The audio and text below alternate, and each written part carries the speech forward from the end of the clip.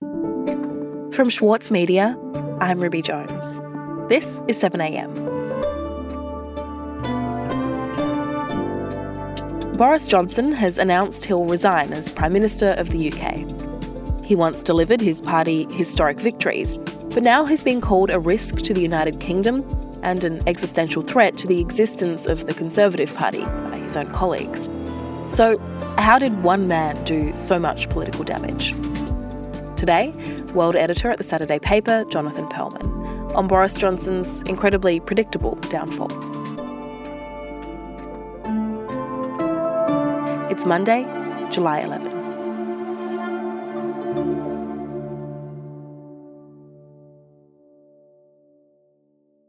Jonathan, late last week, Boris Johnson announced that he would resign as Prime Minister of the UK after days of clinging to power while his cabinet abandoned him. So tell me about what happened. Yes, that's right, Ruby. So on Thursday last week, Boris Johnson finally announced that he would quit. Thank you. It is clearly now the will of the Parliamentary Conservative Party that there should be a new leader of that party and therefore a new Prime Minister.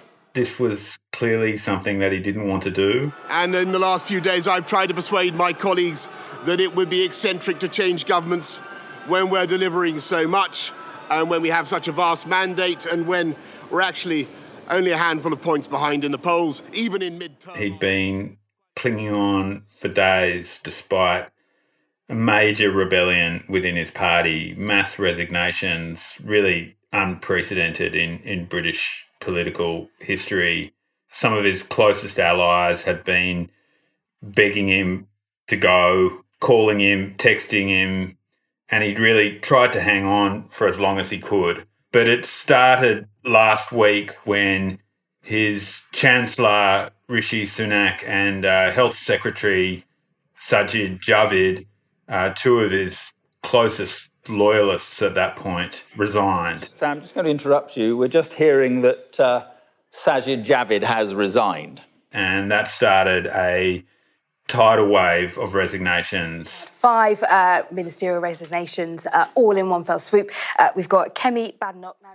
Over 50 members of the government had resigned late last week. It's not even a drip now. It's essentially a deluge. It's a waterfall of resignations. And a joint effort. This is the letter. It was really a display of how the party viewed him at that point, and quite an incredible turnaround from where he stood just a few years ago when he won massive election landslide. And the trigger for all these resignations had been a sexual harassment scandal involving Chris Pincher, who was the party's deputy whip. But really before that, there'd been questions about Johnson's integrity and history of deceit and misleading Parliament, which had gone on for months and years, really. And I want to talk about all of the scandals that led to his resignation. But before we do, can we speak a bit about Boris Johnson? Because he's always been this larger-than-life, kind of bumbling, blustering, scruffy figure with a reputation for chaos, really, and for not telling the truth. So can you tell me a bit about who he is and where he comes from? Yes, that sums it up very well. He had always wanted to be Prime Minister. As a child, he used to tell people that he wanted to be world king. And his name was actually Alexander. Boris was a middle name. And I think that reflects in some ways this self-invented nature of his personality and that colourful character. And he was a brilliant self-inventor. So, one side of his family were European aristocracy, and he went to Eton and Oxford, two of the most exclusive schools and universities in Britain. And then after Oxford, he started as a journalist, and he was famously prone to embellishment and exaggeration. He was sacked from the Times after making up a quote from his godfather, who was a historian. He became a columnist at the Telegraph and was one of Margaret Thatcher's favourite columnists. And then finally, and inevitably really, he entered politics. And eventually he became Mayor of London in 2008. And he sort of established himself as a sort of progressive conservative. He backed strong environmental policies. You know, he brought in the Boris bikes and, you know, was often seen sort of cycling around London with helmets that were much too small for him. Where are you on helmets, Boris? Raindrops keep falling on my head. And those terms as mayor really helped to push on his career and set himself up to head back to Westminster. And it was Brexit, wasn't it, when Boris Johnson really became a big player in national politics? That's right. So he actually took a long time to decide what his position was on Brexit. He famously drafted 2 columns announcing his position, and one of them was pro-Brexit, one of them was anti-Brexit. And he eventually settled on the pro-Brexit column and joined the Leave campaign 2 days later. Now, this was really an incredible decision and changed the course of British history. But after a great deal of heartache, I don't think there's anything else I can do. I will be advocating Vote Leave, or whatever the team is called. And became a hugely influential figure in British politics at that point.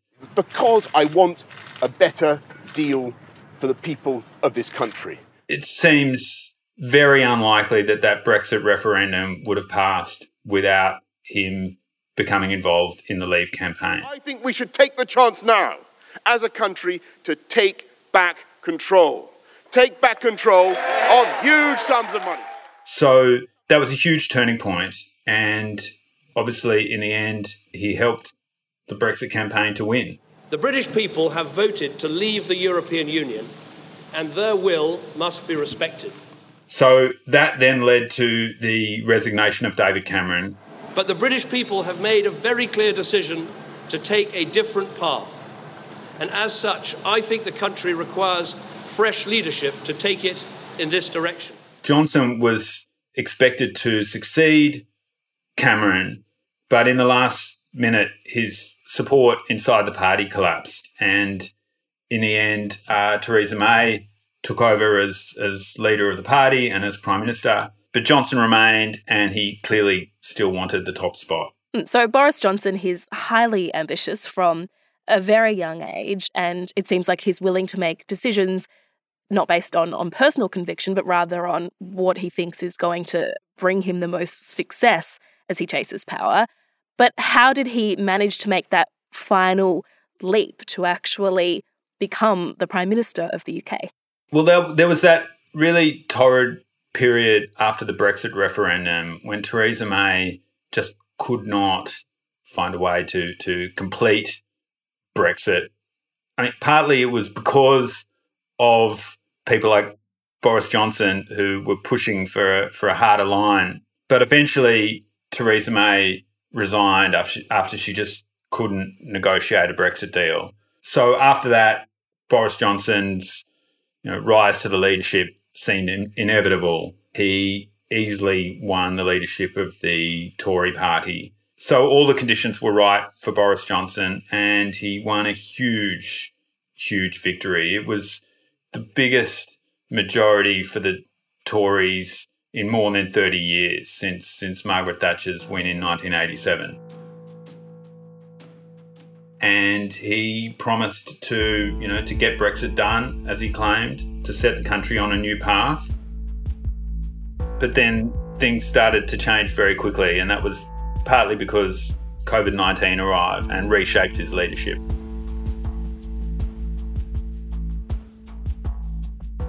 We'll be back in a moment.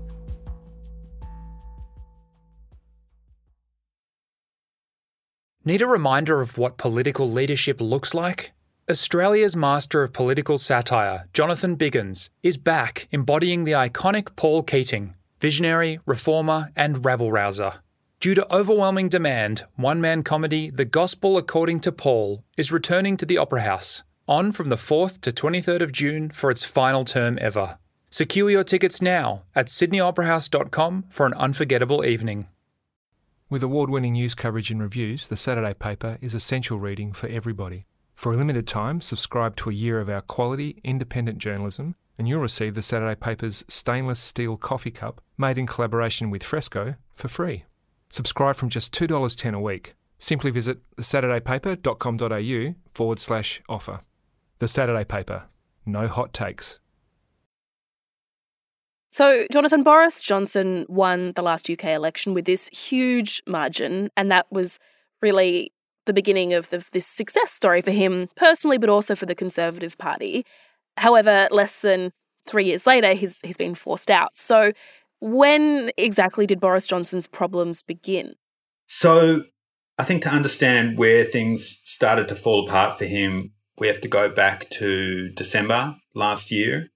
And that's when we started to hear these reports. We know from a source that there were drinks and there were nibbles and there were games. It started in British newspapers, in the Daily Mirror, that there'd been these parties and gatherings at Boris's official residence and at other offices during the COVID hard lockdown. Does the Prime Minister really expect the country to believe that while people were banned from seeing their loved ones at Christmas last year, it was fine for him and his friends to throw a boozy party in Downing Street? But Boris initially denied that these had occurred. Mr. Speaker, what I can tell the right honourable gentleman is that all guidance was followed completely during Number 10. And then photos and videos started to emerge.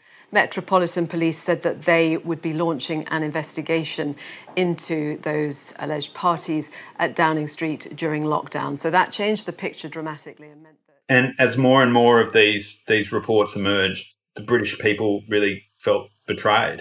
Liar! The worst PM in history. There was mounting calls in the party for him to resign.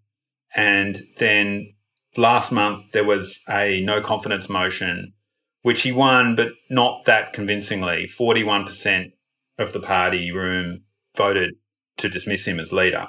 And really, then he sailed on for a few more weeks until the Pincher scandal arrived.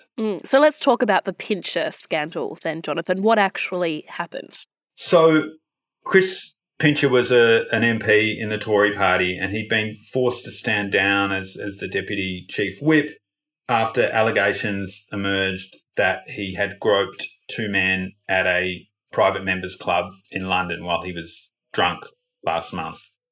The real issue really was how Johnson handled that scandal, because he denied knowing about Chris Pincher's long history of similar sorts of allegations of harassment, and he denied knowing about this allegation when he promoted Chris Pincher to be the Deputy Chief Whip.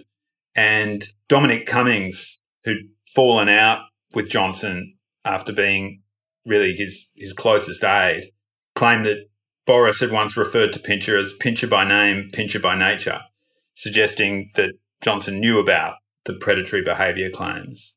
So Johnson held out, denied knowing about this, but eventually was forced to admit that he did know about the allegations against Pincher. And for a lot of Johnson's colleagues, including some of his close allies, this was really enough. His colleagues no longer had trust in him, had questioned his integrity, and now all began to resign en masse. And it leaves the Conservative Party and British politics in chaos, really. The Conservatives will be onto their fourth leader in 6 years, possibly more if there's an interim leader. They may well have to call another general election. The Labor Party are urging them to call another election. So, the future for the Tory party now is very unclear. And with Boris Johnson now on the way out, are we also seeing the end of a certain type of politician? Because obviously Donald Trump was recently voted out, and here in Australia, Scott Morrison is also gone. So is their kind of version of conservative populist politics, what they represented, also over? I doubt it. For one thing, the parties that are removing these leaders are not showing any signs of moderation, Boris Johnson could well be replaced by a more conservative leader. We've seen here that Scott Morrison was replaced by Peter Dutton rather than a moderate.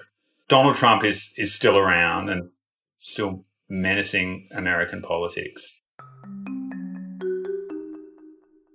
What do you do to relax? What do you do to switch off? I make things. I like to... What do you make? I have a thing where I make models of buses.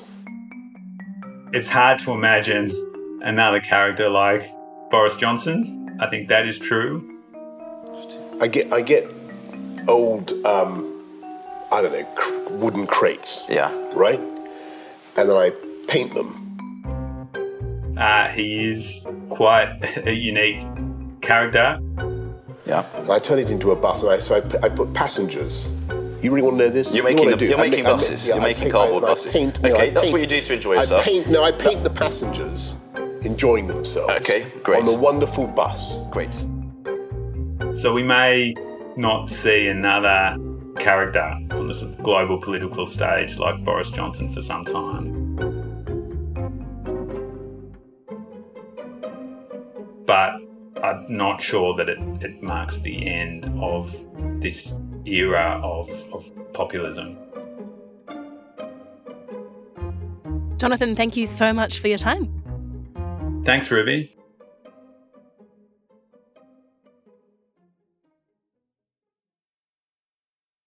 Sydney Dance Company explodes on stage with Momenta. This world premiere by acclaimed choreographer Raffaele Bonacella is unmissable contemporary dance. Strictly limited season from the 28th of May to the 8th of June. Book now at sydneydancecompany.com. Also in the news today, mourning for Japan's longest-serving Prime Minister Shinzo Abe will continue today, with a vigil being held in Tokyo before his funeral on Tuesday. Abe was assassinated on Friday by a lone gunman with a homemade shotgun. The killing has shocked Japan, which has some of the strictest gun laws in the world. And in Sri Lanka, thousands of protesters have stormed the official residences of the President and the Prime Minister, swimming in pools and ransacking offices. Protesters are demanding action to end the worst economic crisis in decades, with inflation at over 50% and the cost of living spiralling. I'm Ruby Jones. This is 7am. See you tomorrow.